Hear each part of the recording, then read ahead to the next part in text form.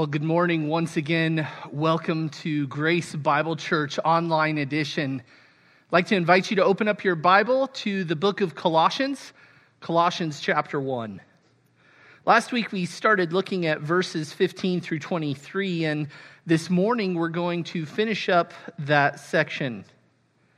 And last week, as we started looking at the person of Jesus Christ, we were confronted with the importance of truly knowing Christ, of embracing the right Jesus.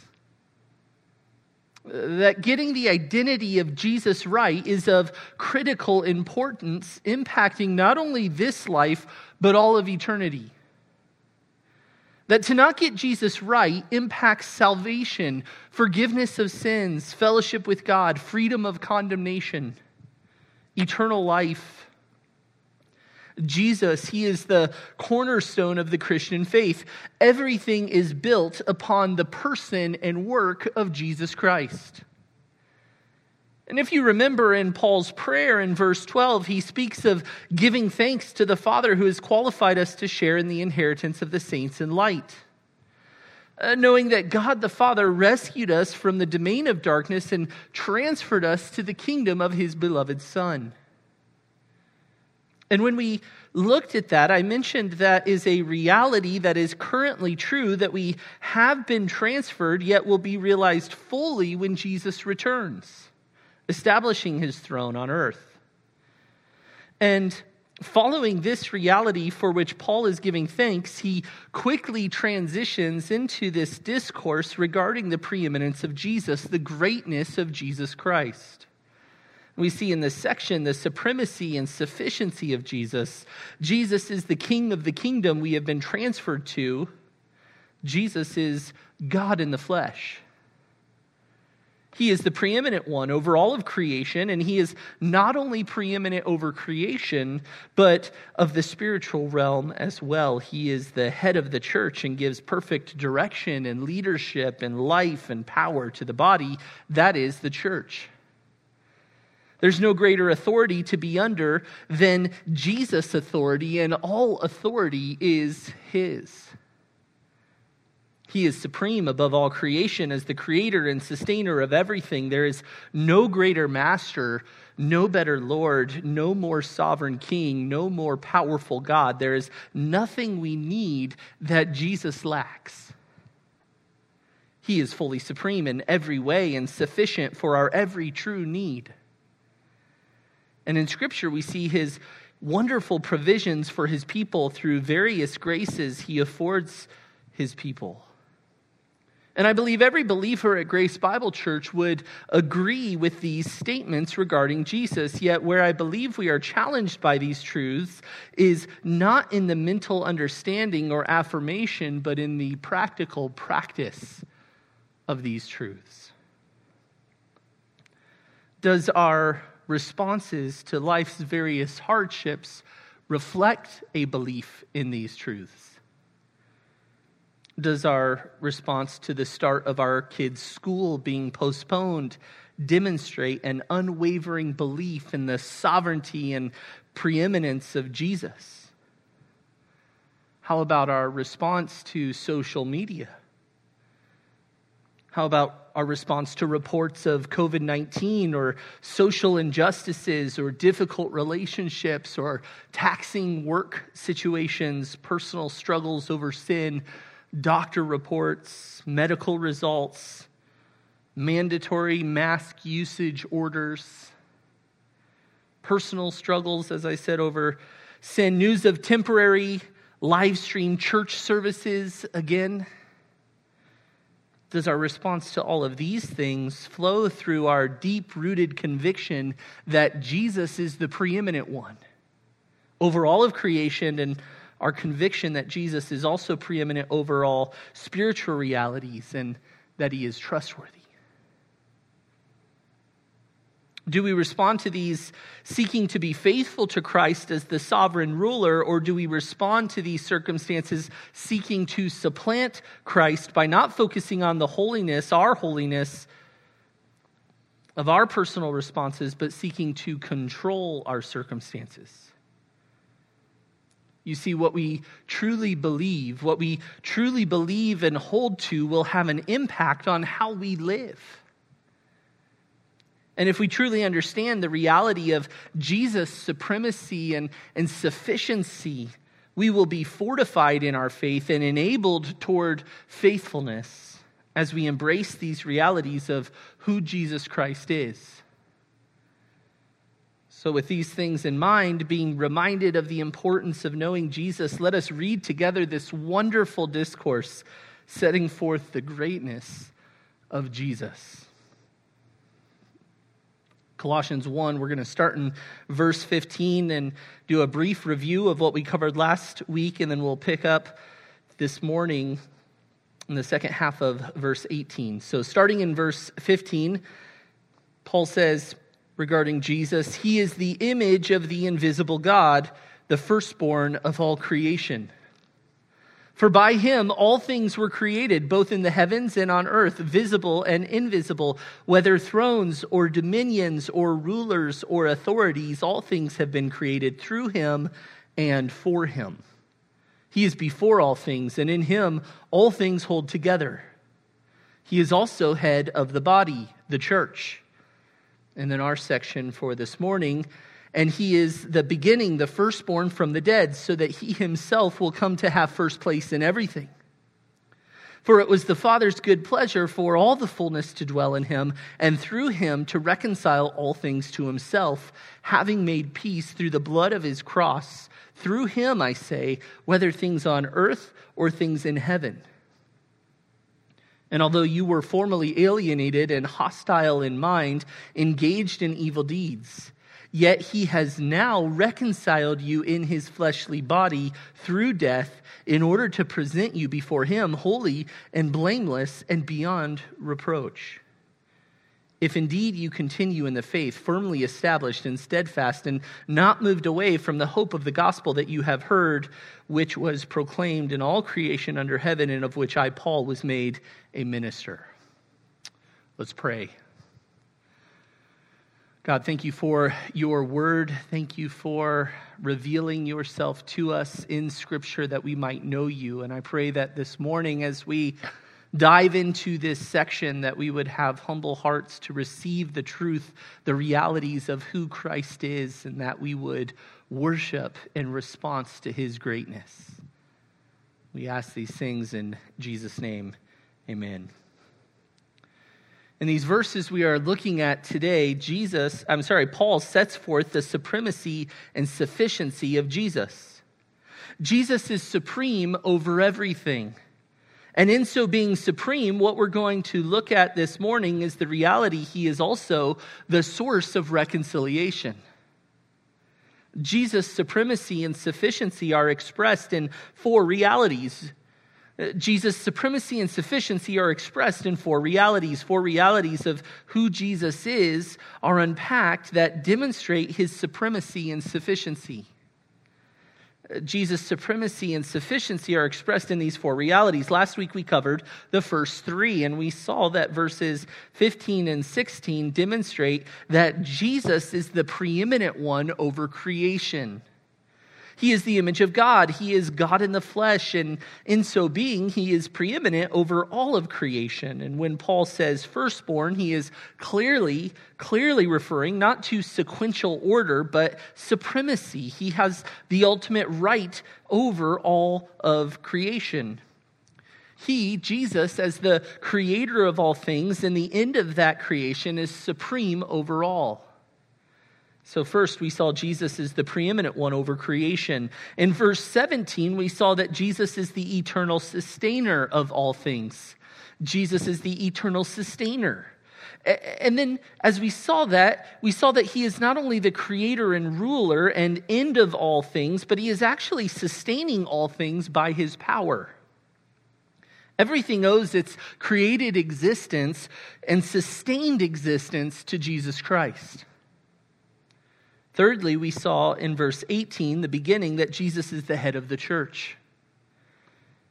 Jesus is the head of the church. This describes the unique and precious relationship that Jesus has with his church. And in this imagery of Jesus as the head, we understand that the head represents authority and direction and control over, and that is Jesus' right position over his church.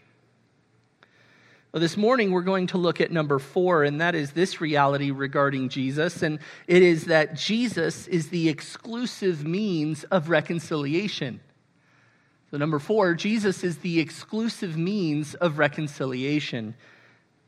Now, as we've been making our way through this passage, seeing the supreme authority and power of Jesus Christ, you might be wondering, wait a minute, if Jesus is so powerful, if Jesus is sustaining all things with his power, and if he is supreme over all things, why is this world like it is today?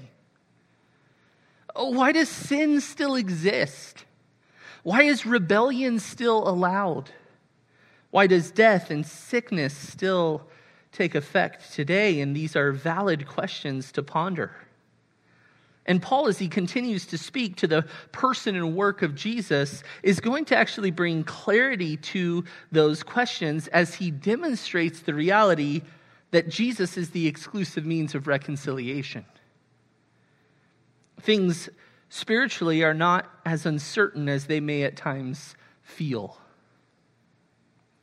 This passage we've been working through has been believed by many to be a hymn that was sung by the early church. And whether or not that is true is not particularly consequential, but the reason this is believed by some is because of the structure of the passage. It has a very intentional and almost poetic structure, and it's a little more difficult to see in the English, but I want to talk through it for a moment because I believe it'll help bring clarity. It's significant for understanding the flow of the text, and I think it'll help us as we work our way through this. So look for a moment at verse 15. Look back at verse 15. We see the statement, "He is the image of the invisible God." And then a statement in apposition, right? We talked about that last week. In apposition, that is, it's a clarifying restatement of the first statement. So he is the image of the invisible God. And then the statement in apposition, or clarifying that statement, Paul makes, is that he is the firstborn of all creation. Do you see that there in verse 15? Well, in the original, the pronoun he that we see in the beginning of that verse is actually better translated as who. Who. And Paul isn't asking a question, but referencing the beloved Son, who is the image, and then he goes on to explain. And then in verse 17, we see these emphatic statements where the pronoun he is used, and we discussed that it is a he himself, or he and exclusively he is before all things. And in verse 18, he, or he himself, or he exclusively is the head of the church. Well, in the second half of verse 18, in the middle of the verse where he says, and he is the beginning, do you see that in verse 18? And he is the beginning. We actually see Paul reverting back to using the pronoun who. Who is the beginning? Then again, an appositional statement, the firstborn from the dead, and then an explanation. To show this relationship, I want to put something on the screen for you. I'm a visual learner. It helps me in learning to see things, and hopefully this will be helpful for you to see the flow of the passage. So you see that there. He, or who, is the image of the invisible God, and then the statement clarifying that, the firstborn of all creation, and then Paul gives explanation for by him all things were created. Verse 17, he is before all things. Verse 18, he is the head of the body. And then our section this morning, verse 18, second half, who is the beginning? He, or who is the beginning? And then the appositional statement, the firstborn from the dead. And then Paul goes on to give explanation so that he himself will come to have first place in everything, and so on. Now, do you see the parallelism or similar nature of the statement in verse 15 and the statement in verse 18? This shows that there are primarily two sections in this discourse on the person of Christ. Paul has been talking about Jesus' supremacy over all creation, his divine power, and now he's going to talk about Jesus' sufficiency as the supreme reconciler of all things.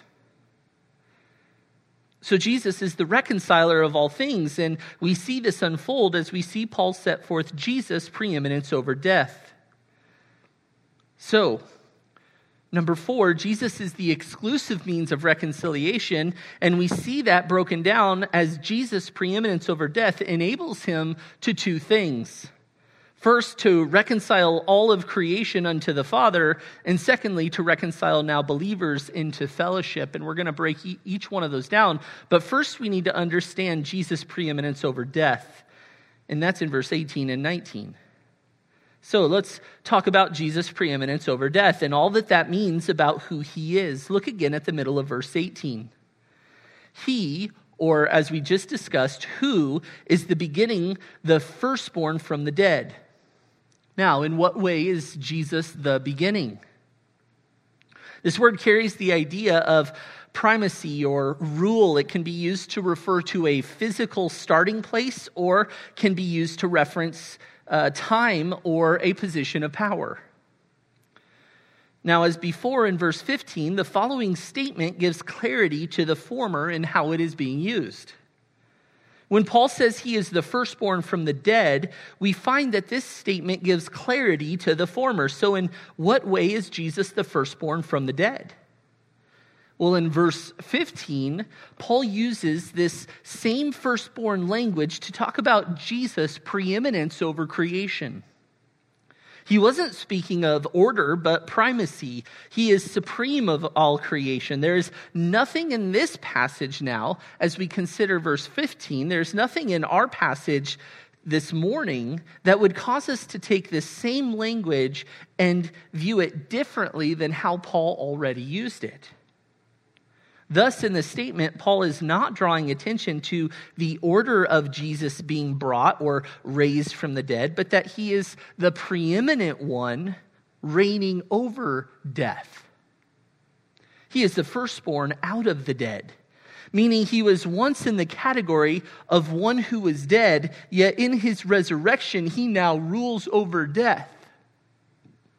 Christ rules over death because he conquered death. You see, when Jesus created the world, death was not a part of it. It was not a part of his original creation. Yet, when man sinned, death was brought into the world. The world went from being good to being cursed. Since that time, all things have not been in harmony under God's rule as he originally created it. God is still sovereign. Nothing is happening outside of his rule. Everything is being sustained by Christ, yet everything is not as it was prior to sin entering the world, and everything is not as it will be. As an effect of the fall, creation groans, waiting for God to set things right. Creation groans, things die.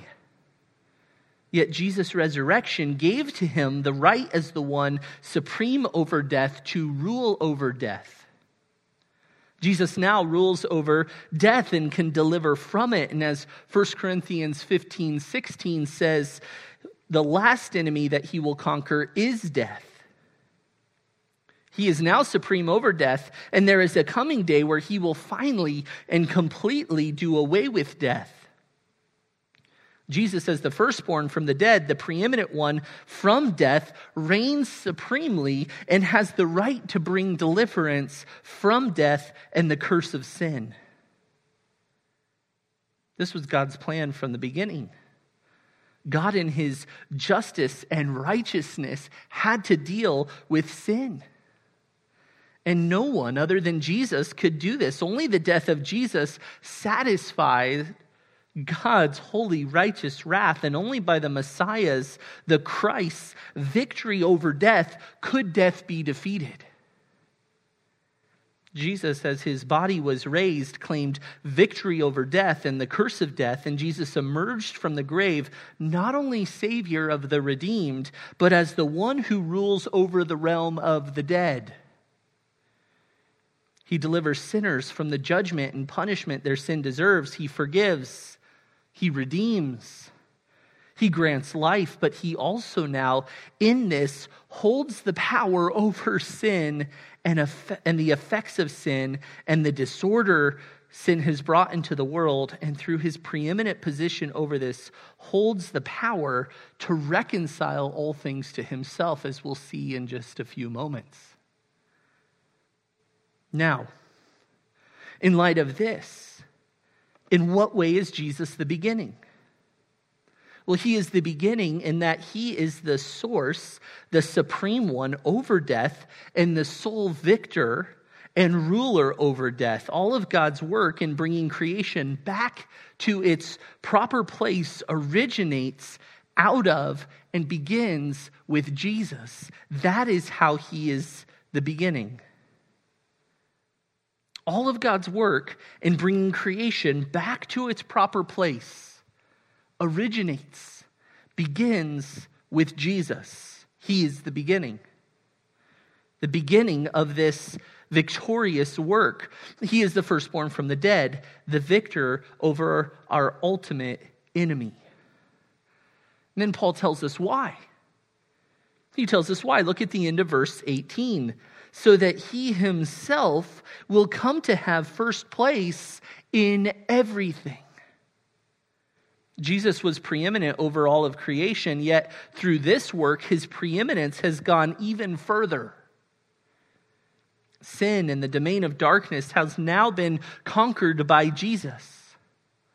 Sin's curse on the world, Satan, demons, sinful humanity, all that is living every moment in rebellion against Jesus, all that seeks to rebel against his rule, all that seeks to suppress the truth about God and take glory away from him, the whole world of sin is defeated by Christ's victory over death. Christ came as a man. He endured all of our temptations. He was completely sinless. Then he willingly went to the cross, laying down his life where each one of us has failed in our sin. Jesus was sinless. Yet he bore the wrath of God. He bore the sin, the judgment, the wrath for all who would believe. He, the one who had the power of death, that is the devil, he rendered powerless. He gave his life as a ransom for many, and he, as the perfect sacrifice, rendered Satan powerless. Hebrews 2 tells us he rendered powerless the one who had the power of death, that is the devil. And in so doing this, he demonstrated himself to be preeminent over death, supreme over death. And as Paul goes on to say, referencing Jesus' death in Colossians 2:15, he disarmed the rulers and authorities, that he made a public display of them, having triumphed over them. Through the death and resurrection of Jesus, he is now victorious over the domain of death and sin. And in this, Jesus is now preeminent in every arena of his creation. Jesus Christ is supreme over all, even over the domain of darkness, over sin itself. Yet in this arena, it is not because he is the originator of it, but because he is the conqueror over it. That is our Savior. That is our Lord. That is Jesus Christ.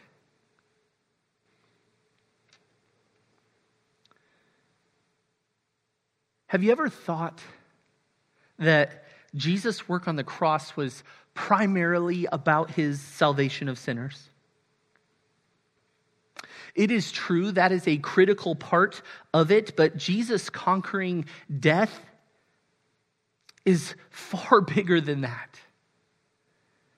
It is about Jesus reigning supreme over absolutely everything, including sin and death. You see, our salvation is not rooted in how important we are, but the preeminence of Jesus in every area, and we get infinite benefit through grace and mercy to be a part of Jesus' work. It truly is astonishing. Next, Paul says in verse 19, "For it was the Father's good pleasure for all the fullness to dwell in him." Now, some have understood this passage to be another reference to Christ's deity. Again, context is going to be so helpful for us to understand what Paul is saying. This idea Paul sets forth of the Father's pleasure or being pleased, it always carries with it the choice to give status to. These words that Paul uses for the Father being pleased, it always carries with it the idea of a choice to give status to. That's the way that it was pleasing. And since that is the case, to understand the fullness to mean deity implies that God chose to give the status of deity to Jesus Christ. And if that's the case, that God chose to give the status of deity to Jesus Christ, then it means Jesus did not always possess that deity. At some point, the Father gave it to him, which then means Jesus was not eternally God. Now, that is a key view of Arianism, and that is heresy. That is the very belief that Paul is fighting against. Jesus has eternally existed as the second person of the Trinity, always possessing deity. Paul actually specifically addresses the deity of Jesus in chapter 2, verse 9, when he says, "For in him all the fullness of deity dwells in bodily form." Jesus is eternally God. It is his nature that he is deity, yet it was not something given to him. He always possessed it eternally. So, if this verse in chapter 1, verse 19 is not a reference to Jesus' deity, what is Paul referencing? What did please the Father to give to Jesus? Well, it is this. All of the conquering of death and preeminence over it, salvation and reconciliation realities meet their fullness or completeness or totality in the person of Jesus. This pleased the Father, to have all of God's reconciling and salvation work be in Jesus. We know it was God's plan from the beginning, before the world began, to bring this to pass through Christ's redemptive work. Yet Christ's preeminence over death in verse 18 and Christ's reconciliation of all things, which we'll look at in a moment, sandwich this statement about the Father's pleasure to have the fullness dwell in him, making it clear this fullness is all of the redemptive realities being completed and finding their totality in Jesus. Jesus is preeminent over death. Paul makes that wonderfully clear. And next, as we move to verse 20, we will see that Jesus' preeminence over death enables him unto two things. First, Jesus' preeminence over death enables him to reconcile all of creation unto the Father. Roman numeral 1. Jesus' preeminence over death enables him to reconcile all of creation unto the Father. Look again at verse 20. And through him to reconcile, so it was the Father's good pleasure for two things, for all the fullness to dwell in him, all of the fullness of the salvation work of Christ, ruling over death.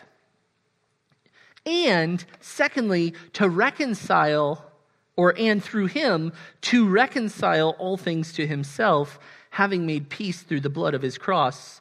Through him, I say, whether things on earth or things in heaven. Well, understanding more fully Jesus' preeminence over death and sin will help us understand more completely what his reconciling work has accomplished that we see here in verse 20.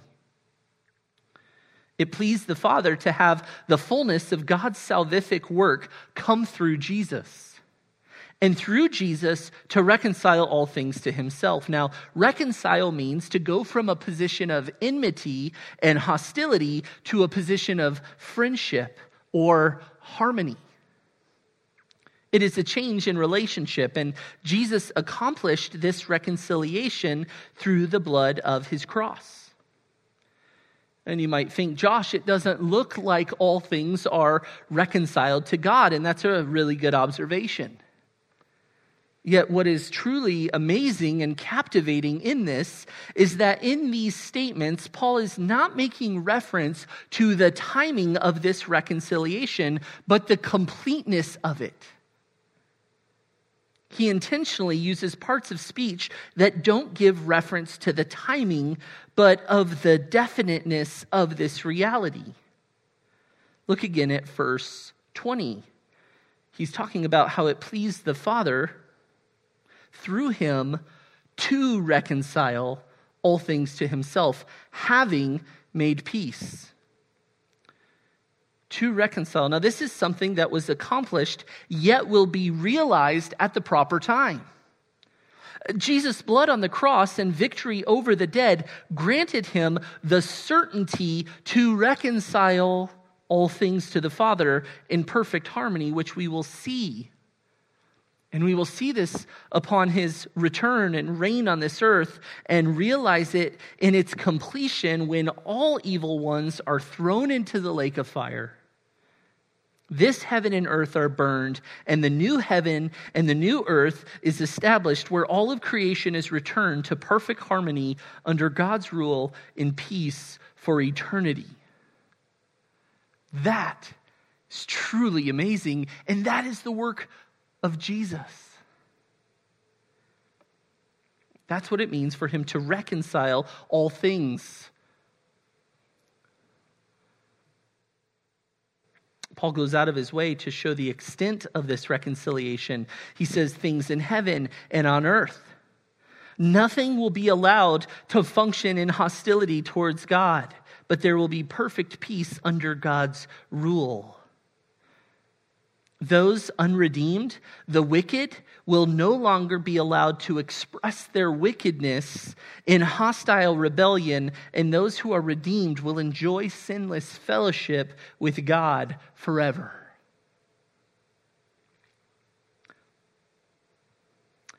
This just takes your breath away. It just takes your breath away. The redeeming work of Jesus Christ. This is an unimaginable reality. This is an unimaginable reality that came at an unimaginable cost. And you see it there. Having made peace through the blood of his cross.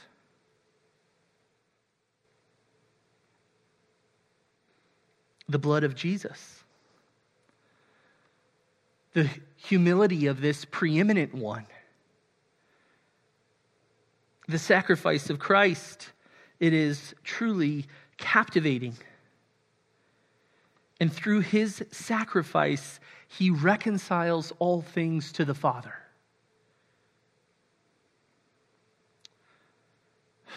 Astonishing. And that's not all. Verses 21 through 23. He is reconciling all things under his supreme rule, but there is a subcategory of reconciliation, and that's what we'll look at next. Jesus' preeminence over death also enables him to reconcile now believers into fellowship. Look at verse 21. And although you were formerly alienated and hostile in mind, engaged in evil deeds, yet he has now reconciled you in his fleshly body through death in order to present you before him holy and blameless and beyond reproach. This hostility, this rebellion, this evil lack of submission towards God and separation from God, Paul says you were formerly there. That was you. Yet he has now, in the present order of things, there is a coming reconciliation for all creation under God's reign, but there is a present spiritual reality of reconciliation for believers. Jesus reconciled believers now in his fleshly body through death. Jesus, this preeminent one, took on flesh, a fleshly body, which is staggering. The incarnation alone is incomprehensible. And yet in his fleshly body, through death, he has reconciled all believers to himself. God has. Jesus took upon himself the penalty of the sins for all who would believe and made perfect atonement for those sins. He poured out his blood as the Redeemer for all who would believe in the place of every believer, and in so doing took the wrath and the judgment and the penalty of each individual sin for each individual person whom he would save. And he did this for the reason, or in order, to present. And again, we see this infinitive, this part of speech that Paul specifically uses to reference not the timing, but the reality. For the believer, this will come true. This is a reality for you. You are reconciled now, and there will be a day where he will present you. It will happen. It is certain. He did this to present or to make known or to render the believer before him, that is God the Father, to render the believer before God the Father holy and blameless and beyond reproach. Our status as we are set before God because of the work of Jesus is holy. We who are vile apart from Christ are viewed as pure in Christ. He says we stand blameless. There is the absence of defect. We are without fault and beyond reproach. There's no accusation that can be brought against Christ's elect. Nothing sticks to us. All because of Jesus' sacrifice, because of Jesus' blood. Then in verse 23, Paul states, if indeed you continue in the faith, firmly established and steadfast, not moved away from the hope of the gospel that you have heard, which was proclaimed in all creation under heaven, and of which I, Paul, was made a minister. The presentation of believers to the Father is now qualified by a conditional statement. Yet in this statement, Paul is making clear that he is confident that the Colossians will meet this condition. We know that true faith is sustaining faith, and so Paul is encouraging the Colossians to press on in faithfulness. Don't be moved away from the hope of the gospel. Hold fast to Christ. Don't be persuaded to believe less of Christ. Let your understanding of the supremacy and the sufficiency of Jesus hold you firm in your faith, and let it enable or drive you to continued faithfulness. And these realities of Jesus' reconciling work is the essence of the gospel that you have heard and believed, this gospel that was proclaimed, that is going out to all creation under heaven. Paul already referenced this idea in his prayer in verse 6, that the gospel came to the Colossians just as in all the world, and it is bearing fruit and increasing. And then Paul says, of which he was made a minister, and this word for minister was originally used to describe a servant who waited tables, and this word's meaning expanded over time, and Paul was pleased to use this word to describe his appointment to service of God, particularly to proclaim this truly amazing and captivating, life-altering, eternally impacting message. Christ's preeminence, his supremacy, his sufficiency is truly marvelous. And in him we have a hope. We have a hope in this world. that this world is not the end. We are reconciled to God through Christ, and we know that what is coming for us is to be presented before the Father as holy and blameless and beyond reproach. We know that Jesus is the sovereign, preeminent one over all of creation. Everything is created by him, created for him, is sustained by him. And not only that, but death and sin has been conquered by him, and he is over those things. And if we hold fast to those realities, how might it impact our endurance, our faithfulness, our holiness as we press on to live for the glory of God? It must impact it. It must.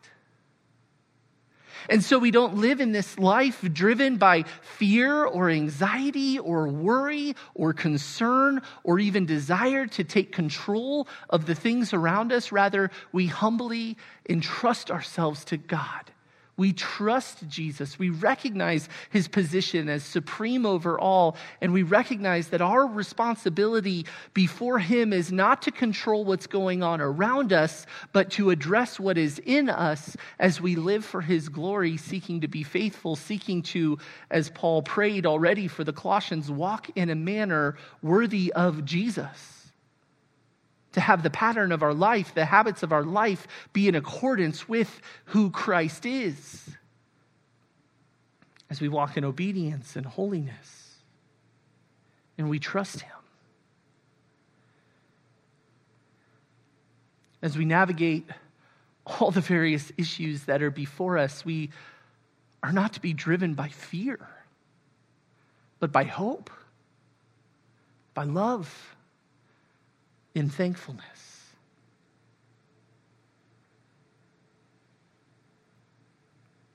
All things will be reconciled into submission to God because of Jesus' work. And the question for each of us that we must consider this morning is, have you been reconciled unto fellowship? Through Jesus' death on the cross and resurrection from the grave, there is a coming day where all will be reconciled to him, under him. Every knee will bow, every tongue will confess that Jesus is Lord of all. Have you done that today? Have you been reconciled into fellowship? You must. Have you not heard the greatness of Christ? And through his own blood, through his own sacrifice, he offers reconciliation unto the Father through him, fellowship for you with God at the cost of his own blood. Why would anyone ever turn that down? He is so much better than everything. If you have not done that and you consider doing that, submitting your life to Christ, would you reach out to one of the pastors of Grace Bible Church? We would love to hear of your desire. We would love to talk through this with you more. I'd love the opportunity to do that. You can reach out to any of us through the church office. You can call. You can get the number from our website. You can email us at elders@gbcaz.org. We would love to hear from you. Christian, one cannot overstate the infinite worth and the supreme effectiveness of the work of Christ. We must ever keep Christ and his work as the supreme and fully sufficient one before us as we navigate life's various joys and struggles and hardships and temptations, that we might continue in the faith, being firmly established and steadfast. We have a certain hope in Christ.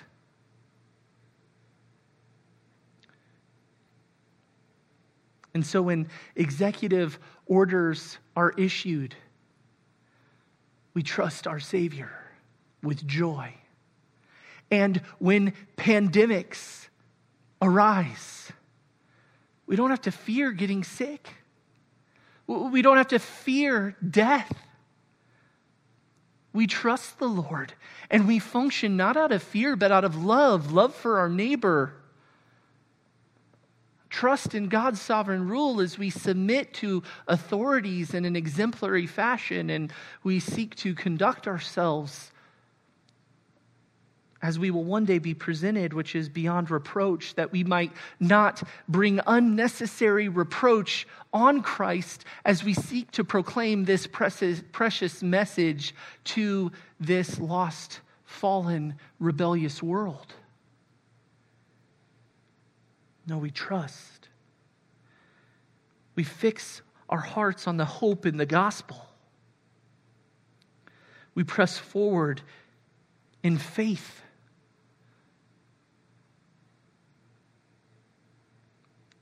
And then as we navigate life's various trials and joys and struggles and hardships and temptations and victories, we continue in the faith, being firmly established and steadfast, holding firm the reality of who Christ is, embracing his sufficiency and his supremacy.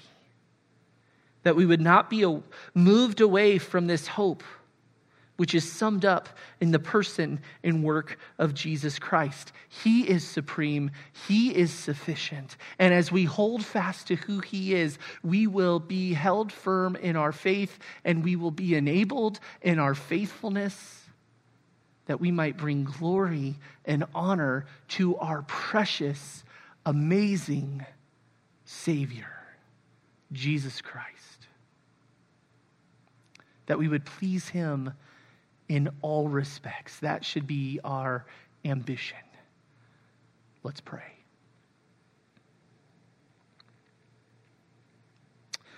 God, once again, we thank you for your word. We thank you for revealing the truth, the reality of who you are through Scripture, that we might know you. And Lord, as we have gazed upon the greatness, magnificence of our precious Savior, to see him in his splendor, Lord, I pray that we would embrace these truths, that we would not only love and know these truths intellectually, but we would live faithfully in light of these realities of who Jesus is and what he has accomplished in the gospel. That we would truly embrace and believe his preeminence over all things, over all of creation, over sin and death. That we would anticipate and long for that which is coming, when all things will be made right, reconciled, holy, perfect to you. Thank you for the certainty of that day that is found in Christ and the gospel. Where else would we look? To whom would we give glory? To whom would we praise but in Jesus, our Savior, our Redeemer, our hope?